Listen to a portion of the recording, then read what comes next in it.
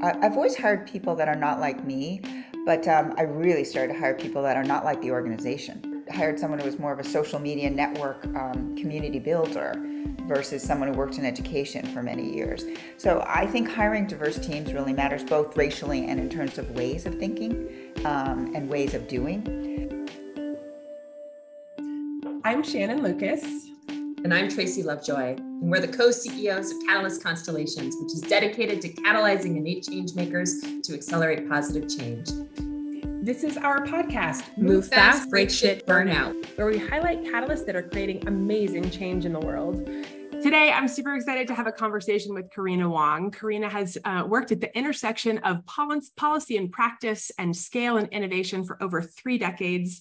She is passionate about helping the next generation of leaders develop strategies and practices that lead with both equity and impact.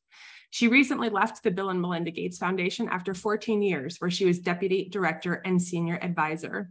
She's now currently a senior advisor for Raise for Good, a female-founded collaborative redefining how to scale social impact, and is a fellow in the executive leadership program at Think, a social enterprise focused on creating transformational leadership experiences based in Amsterdam. Thanks for being here with me today, Karina.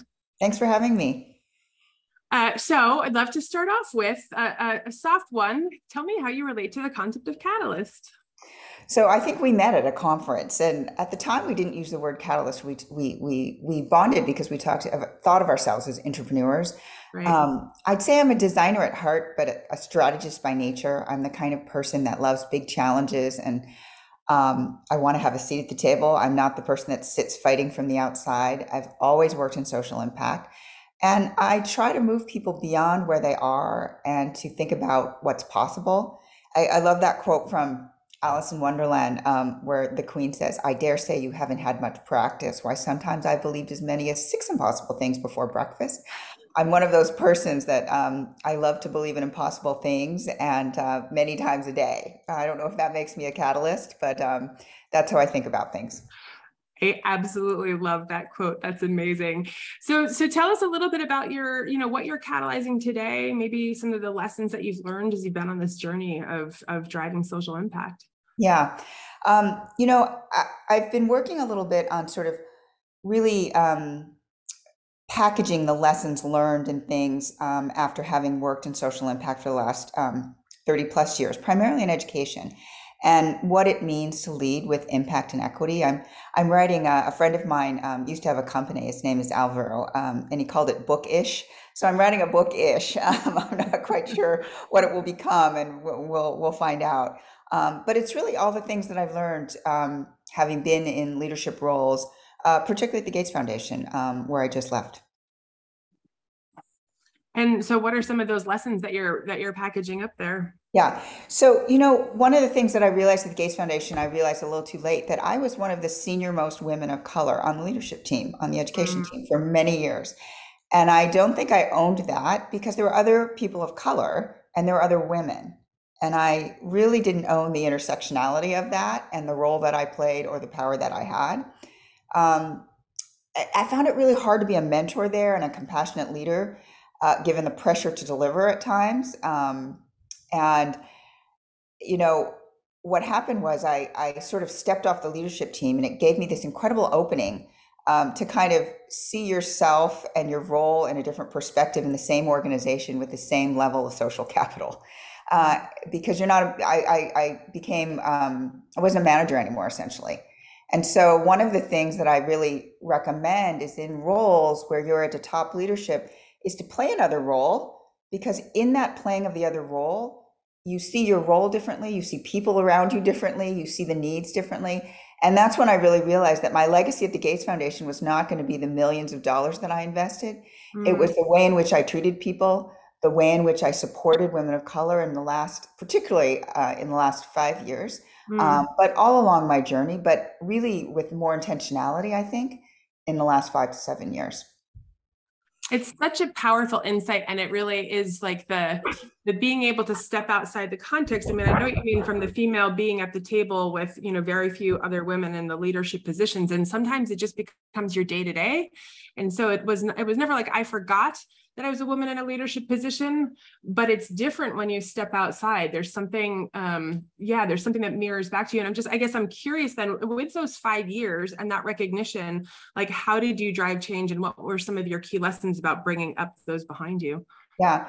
So I started to realize that a lot of the reason why many women, particularly women of color, were struggling is because we all, if you work in philanthropy and you're a person of color, you have this love-hate automatically. It's just this tension that you live with.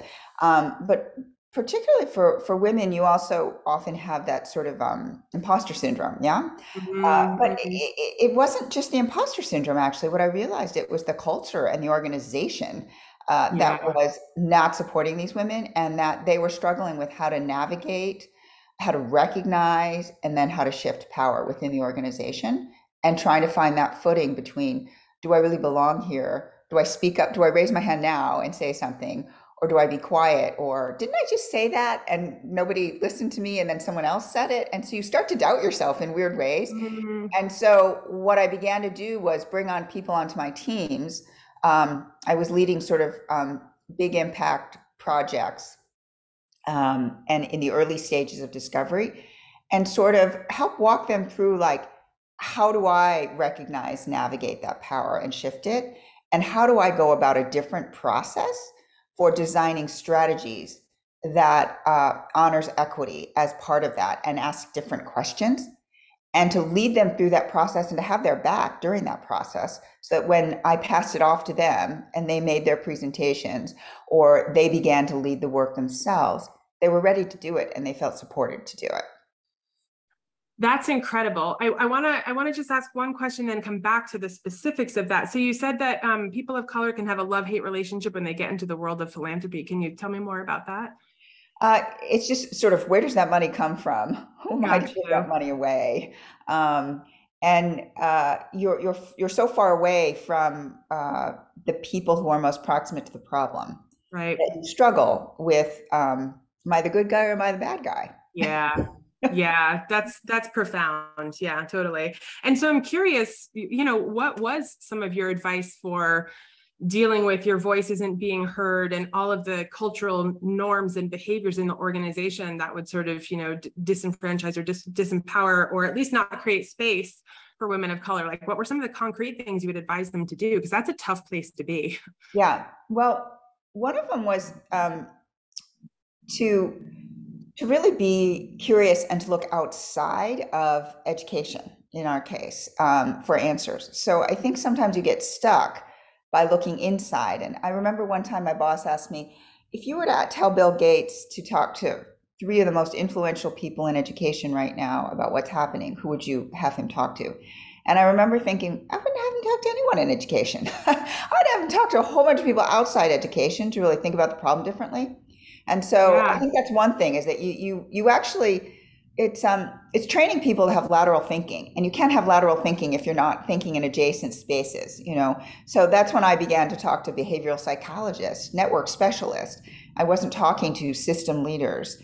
I had plenty of experience knowing what their challenge was, but I began to talk outside, community activists, organizers, nice. People from adjacent spaces, to help you think differently about how to solve the problems that we were working on.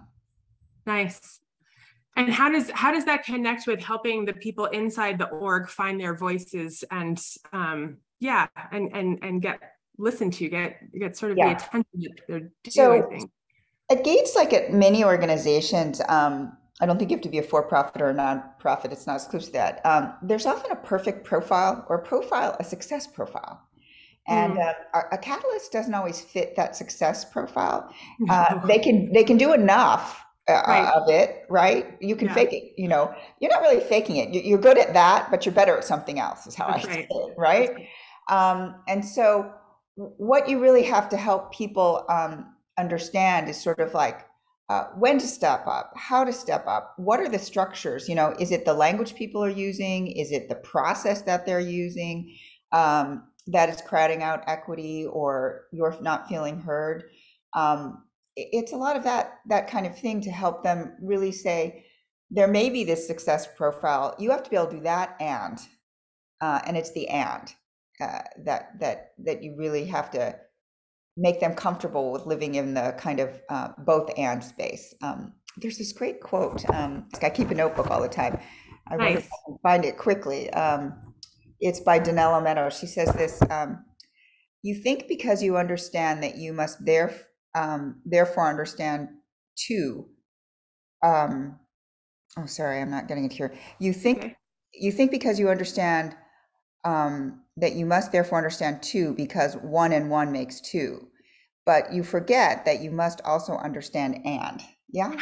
And it's Yeah. that and. It's not, you can get one and you can get one, but it's the and in between it. And so Yeah. that's a little bit of what you have to help people realize is what is the success profile? What does success look like? But then who are you and what's the kind of impact you're trying to have and drive? And Hmm. define that for yourself, and then Yes. support them in understanding how to navigate the language to redefine impact, to be on a team and put your ideas out there, those kinds of things. Yeah, it's really interesting. We talk a lot about I talk a lot about the emotional labor of being a catalyst, because a lot of people would show up and just be okay being that success profile. But what is our superpower is that other piece of us, that full piece of us that we want to bring in. But obviously that's largely the change piece, which can be scary for people. And so we have to do things like you talked about, understand their language, understand their worldview, understand their sort of currencies of worth and value in order to bring them along on the understanding that sort of and piece of the equation. And I'm wondering sort of from that's a lot of work. It's a lot of self-regulation, self-management, self-awareness, plus social awareness, plus relationship management. And I'm wondering like how you sustain your own energy as you've done that in the past, and how you talk to those that you're bringing up about maintaining their own energy and not getting burnt out in that whole process. Yeah, it's a good question. I feel like I've always been an energetic person, and so I always tell people, like when people ask me, "What are the secrets? How did you like do all that you've done and have three kids and all these things?" And I always say, I don't sleep. I married well, and I just do it. I think I renew my energy in different ways. Yeah, I'm an avid swimmer, and so swimming is a form of meditation to me. It's also a form of Yeah. health. I cook a lot, and I use a lot of my creativity when I feel stuck at work. Um, I have other outlets for that. I read a lot outside of education and outside of business, those kinds of things. And then internally, you look for people who are part of your tribe. And they were far and few between. I could probably count them on a handful in an organization of over 1,000 people, if you will. But you find people. A colleague of mine, her name is Emily Lockwood. She gave me energy, and I hope I gave her energy. Being able to sort of scheme together. You sort of you also don't ask for. I'm not a rule breaker. I just don't ask what the rules are, and then I don't have to ask for permission. So you create your own rules. I prefer to do it that way. I don't like to break rules. I don't like to do that. So I'm just not going to ask you what the rules are. I'm just going to do it the way I think I should do it. That's amazing. And yes, like 1,000% plus on the, catalyst connecting and supporting other catalysts. We know that when you have even one person next to you who understands what you're going through, it's just like you don't have to self-manage as much, right? It's like, I can dream bigger and be bolder and get the energy, and we can brainstorm together. So, well, I look forward to watching the work that you continue to do in terms of, cultivating and developing inclusive leadership. So thank you for all that work. I would love to shift now to our rapid fire. Okay. So what's a piece of advice that you have for up and coming catalysts, or said another way, what do you wish you had known when you were 20 about being a catalyst? So the thing that I always think about is serendipity. So some people think about as sometimes I would say, oh, like, how did I get here? And the thing that I think people overlook is the role of serendipity in being a catalyst. And I like the definition that a friend uses, where it's about having a large network of loose ties, really engaging with people and having peripheral vision, what's around you. And I love that notion that we can actually use serendipity as catalysts. I think the intersectionality is something. Yes, I'm a woman and I'm a woman of color, and that power comes from that. And I think I realized that a little bit too late in life. Um, the importance of relationships. I think I always valued relationships, but it wasn't until sort of much later in life, maybe the last 10, 15 years, where I realized how important those are both in the workplace and to build those, uh, to get done what you want. And finally, that, you have choices. Even in a reorg, you feel like you don't have a choice and you may feel other. But you actually have choices, and to realize that power in those choices that you have uh, is a very important thing that I think it takes practice, and it's an important thing to remember. So what advice do you have for executives and leaders about finding catalysts and leveraging them? Yeah, diverse and inclusive teams, number one. So, sort of later in my career, I've always hired people that are not like me, but I really started to hire people that are not like the organization, if you will. So people that uh, I hired a woman that was sort of more of a political strategist than a grant maker. I hired someone who was more of a social media network community builder versus someone who worked in education for many years. So I think hiring diverse teams really matters, both racially and in terms of ways of thinking and ways of doing. I think you have to know yourself as a leader. So I know myself that sometimes they talk about those three curves. Um, I'm more of a vision person, and so I need operational and builder people around me. And I think sometimes we think we can just do it ourselves as vision people. And so catalysts particularly need the operational and builder people around them, and they need to know how to bring them along. Someone said to me, "Why would I want to work for you?" It's such a great question for you as a leader to ask yourself. Why would someone want to work for you? And then finally, I think that you have to think about equity as a practice, not a process. My friend Stephanie tells me Mhm. that we don't get trained and then suddenly we have some equity vision or perspective. It's a practice, and that you have to constantly be asking yourselves those questions if you want to lead at the intersection of equity and impact. What that means and how do I show up? Those are amazing, amazing, helpful tips and answers. Thank you. All right. So what's the worst part for you about being a catalyst? Oh gosh, the worst part is you feel lonely and you feel unappreciated. You feel like you don't fit in, which can breed a sense of insecurity, which is why it's so important to find other people like you or hire to other people like you, so that they can continue your legacy, whether you stay or leave. And I feel like you're misperceived or misunderstood. So because you don't fit a mold, you may communicate things differently, or you may have five different ideas that seem like uh, they're not meeting the urgent problem, and you're really trying to redirect people. So I also think that sometimes I use language that people didn't understand, but I felt like other people were using language that I couldn't understand.